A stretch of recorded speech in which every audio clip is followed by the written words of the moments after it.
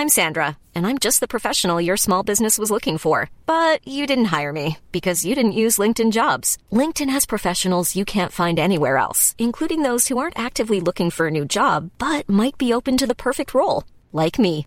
In a given month, over 70% of LinkedIn users don't visit other leading job sites. So if you're not looking on LinkedIn, you'll miss out on great candidates like Sandra.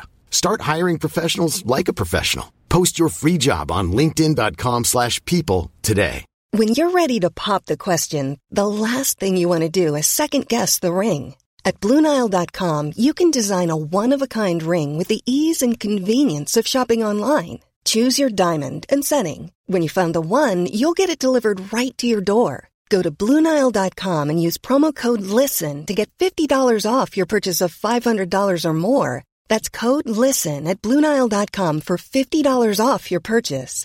BlueNile.com, code LISTEN. Hello and welcome to CoronaPod, once again a standalone show. Now, this isn't going to last. This week we're publishing it separately because the regular Nature podcast is all specially themed around surveillance. But we didn't want to deprive you of the latest coronavirus news, especially seeing as there's so much going on right now. You've got me, Noah Baker, on my own, but I'm joined by someone who's fast becoming a CoronaPod favourite this week, Heidi Ledford. Heidi, how are you doing? I'm fine, thank you. So on this show, we're going to talk about a couple of things which maybe are cause to smile, which is not something that we do very often on CoronaPod, if I'm honest. One thing which we'll get to later is the latest vaccine results. But first, I want to talk about something which is both encouraging but also complex to understand, and that is that the global death rate from coronavirus seems to be falling across the world. Can you tell me a little bit more about what that means? Because I know I've just made a blanket statement which isn't necessarily as clear as I have just made it sound. Well, I mean, it's looking like it's a pretty accurate statement, right? It's a hard thing to calculate, it turns out. But yeah, so for months we've been hearing anecdotal reports, particularly from ICU physicians who've been saying, you know, it looks like death rates are going down from COVID. Our patients are surviving at higher rates and so on. But it's taken a little while to really gather data and pick apart that data. As that data is coming in and the data sets are getting bigger and bigger, it is looking like there are more people who are surviving from COVID-19 than we had in the early days of the pandemic. I guess it's important to mention at this point that what we don't mean is that people are no longer getting infected, and also what we don't mean is that people are no longer dying. It's just the rate of people dying from infections is changing. That's right. And it's really important, I think, to make that point, because another thing is that it doesn't in any way mean that you shouldn't wear a mask or socially distance or care about slowing down the spread of the virus. That's absolutely not the case. And in fact, if anything, it's sort of could be taken to argue in favor of those measures, because one of the reasons that people say over and over again could be a reason for why these death rates are going down is because in many countries, the healthcare systems are not as overwhelmed as they were in the early days of the pandemic. So if you know, as those of us in the Northern Hemisphere are heading into the winter and looking at potential surges or entering our surges, and we're looking down the barrel again of these healthcare system, overloads, I think that's really something to bear in mind. That can form the basis of a lot of what we can talk about now, is why we might see these sort of declines in death rates. And one thing, as you've said, is, when healthcare systems aren't overloaded, they are more able to cope with what comes in. But there are also other suggestions. And one thing people might jump to is that new drugs are available. That actually may not be a particularly good explanation for why death rates are lowered. Tell me a bit more about drugs. Yeah, I think we've heard a lot about potential therapies over the past few months, and there's been a lot of excitement about different avenues and different ways of treating people with COVID-19. And the hard truth of it is that a lot of possible therapies that were given a lot of attention in the early days of the pandemic haven't worked out. In the end, the only therapy that we've seen that's really been repeatedly shown to reduce death rates is steroid treatment. So treatment with low doses of steroids like dexamethasone given to people who are already quite ill, who need supplemental oxygen. That has been shown to reduce the likelihood that they'll die of COVID-19. But everything else has fallen short, really. If you think back to some of the more controversial possible treatments like hydroxychloroquine, which was advocated by a lot of politicians, in the end did not pan out in rigorous clinical trials. And you can even think about remdesivir, for example, which was one of the first drugs that really seemed to be showing some benefit for patients with COVID-19 in a large, well-designed clinical trial. But that trial showed that it reduced hospital stays by a few days. It didn't show an impact on mortality. It wasn't designed to show an impact on mortality.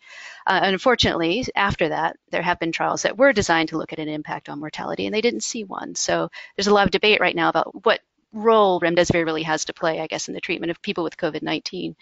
But yeah, over and over again, I think we've sort of had our hopes dashed, to be honest, when it comes to a lot of these different therapies. When President Trump fell ill with COVID-19, there was a lot of talk again about the various different therapies that were available, the new therapies, not least because it seems that he had all of them. And one thing was antibody cocktails that he was given from Regeneron. But again, the suggestion is maybe these antibody cocktails could be useful, but maybe in milder cases, not necessarily in severe cases of COVID. Yeah, I mean, that is where most of the hope for these antibody cocktails lies now. There have been a couple of trials that actually were stopped in patients with more severe disease because they didn't really seem to be showing any benefit. But I think always the expectation for those antibody cocktails probably really was always that it would be more of an early intervention rather than a later intervention. So far, there are early studies of those, and they suggest that, maybe they're reducing some viral shedding, maybe they're reducing some symptoms in these people who are, who have mild infections. But, there's certainly no indication of an impact on death rates yet with those. Having said that, that doesn't mean that clinical care hasn't improved. And there are lots of ways in which clinical care could also improve, which could potentially lead to the falling death rates that we're seeing. Yeah, it's true. I mean, I think it's sort of interesting when you talk to physicians who've been working with intensive care patients for a long time, and particularly those who are experiencing acute respiratory distress of some sort. They weren't very surprised to see these potential therapies fall by the wayside. They said, we've tested those before. Some of them have been tested before in patients who are really struggling to breathe. But that doesn't mean that, there aren't ways to improve care. They're just maybe a bit less sexy. So it could be things like, the right timing of when to put patients on ventilators, the right timing of steroids, which was, again, something that we found as one useful intervention. There's been a lot of talk about, maybe we should turn patients onto their stomachs to sort of increase their lung capacity at an earlier stage than we normally would. There are ways to tweak the sort of day-to-day aspects of critical care.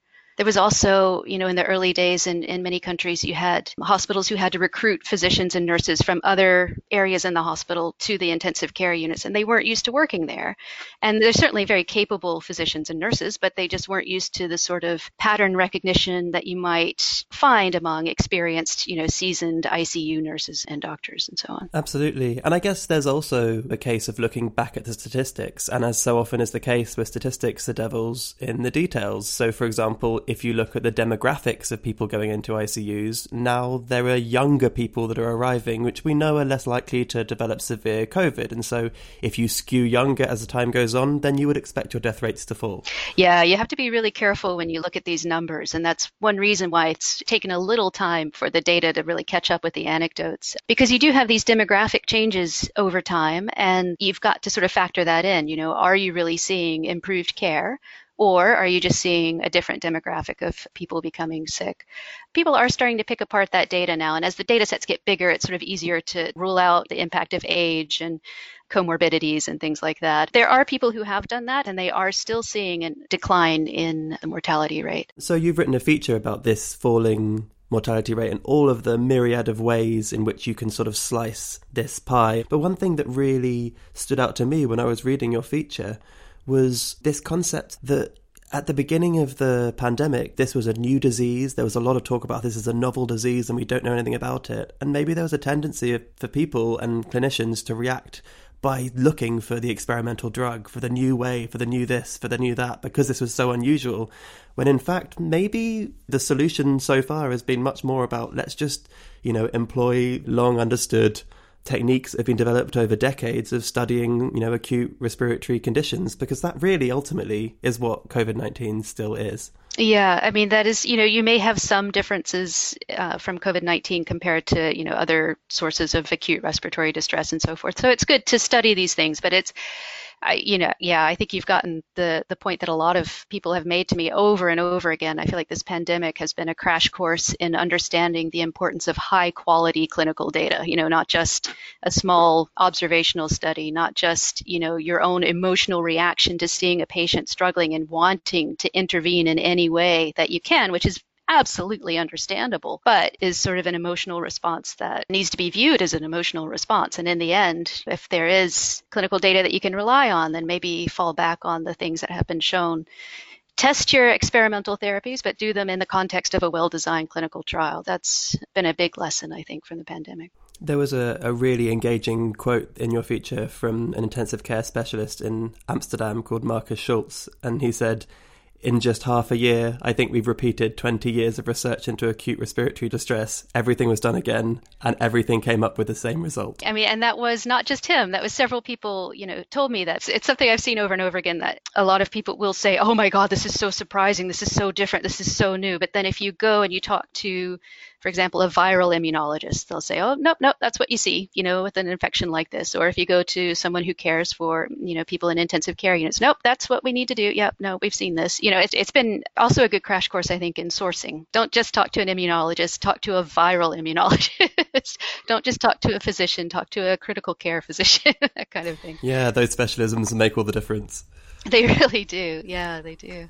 I'm going to ask you, I guess, now to speculate a little bit, but what do you think this means for the pandemic? Would you be willing to sort of give us an indication of what falling death rates for all the various reasons that we've discussed might mean for the next year or so?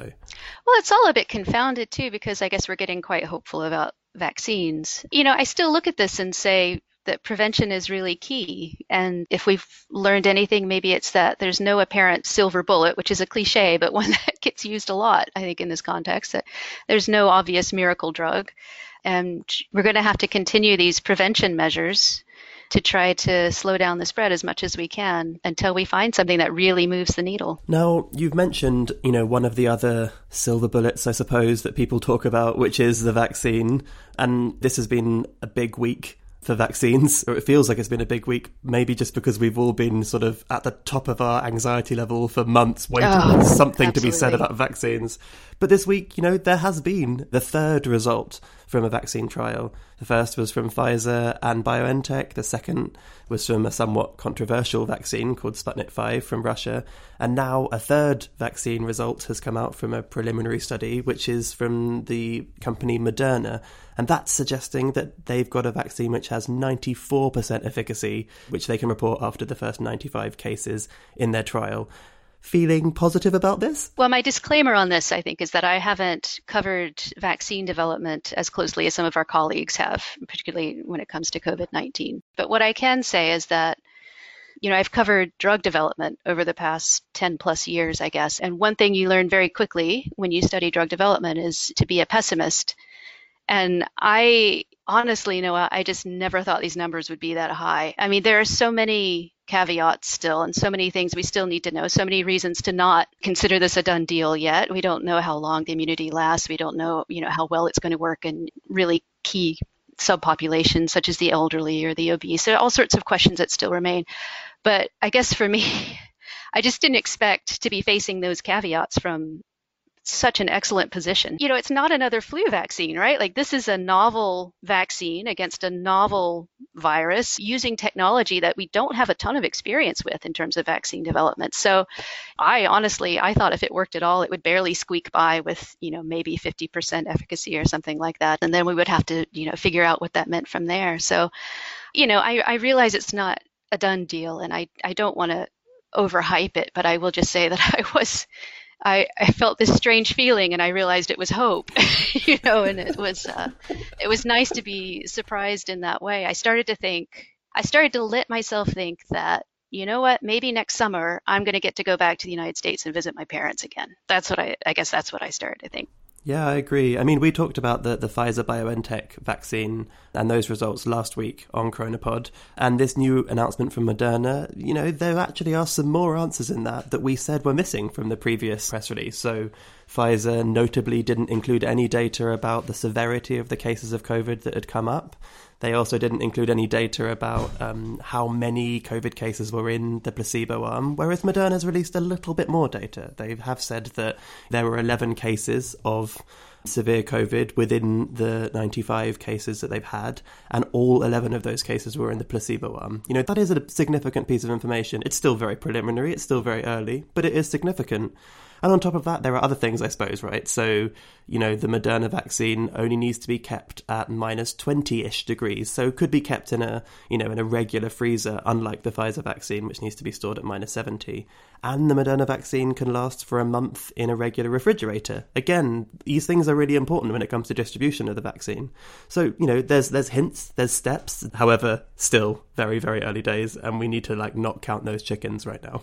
That's right. You know, when you mentioned the 11 cases, and that's, that is good data. It's good to have that data, but it is a reminder of how small the numbers are in the end, with these trials are so big, tens of thousands of people. And then in the end, we're looking at, there's 100 and something infections and, it ends up being quite small, but that's the nature of vaccine development. I don't think we have to get into that. Absolutely. Well, time will tell, I suppose. And in the meantime, 3 reasons to feel positive, 4 if you include falling death rates this week. And I think we need reasons to feel positive. That strange feeling that you'd forgotten called hope. Yeah.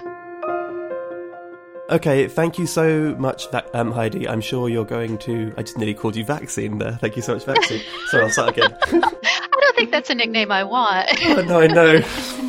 Apologies about that. Vax might be kind of cool. This is pretty cool. I think my daughter would like that one. Okay, well, thank you so much, Heidi. I'm sure before long you will appear again in our listeners' ears on CoronaPod. But for now, I hope you continue to feel hopeful. Thank you for that, Noah. I do too. If you want to hear more about death rates or the latest on vaccines, then we've got loads of articles that you can check out over at nature.com/news. We'll put links to a selection in the show notes. Do follow us there and you'll get the latest from Heidi, from Ewan, from lots of our other expert reporters who are bringing you this information as quickly as they can gather it. We'll be back in the main show next week with the CoronaPod segment. You can find that wherever you found this on all the usual podcatchers. If you have any thoughts about the show, we'd love to hear from you. You can get in touch on Twitter @NaturePodcast or on email podcast@nature.com. But for now, that's it from me, Noah Baker, and I'll be back next week on the main show with more coronavirus news. Stay safe.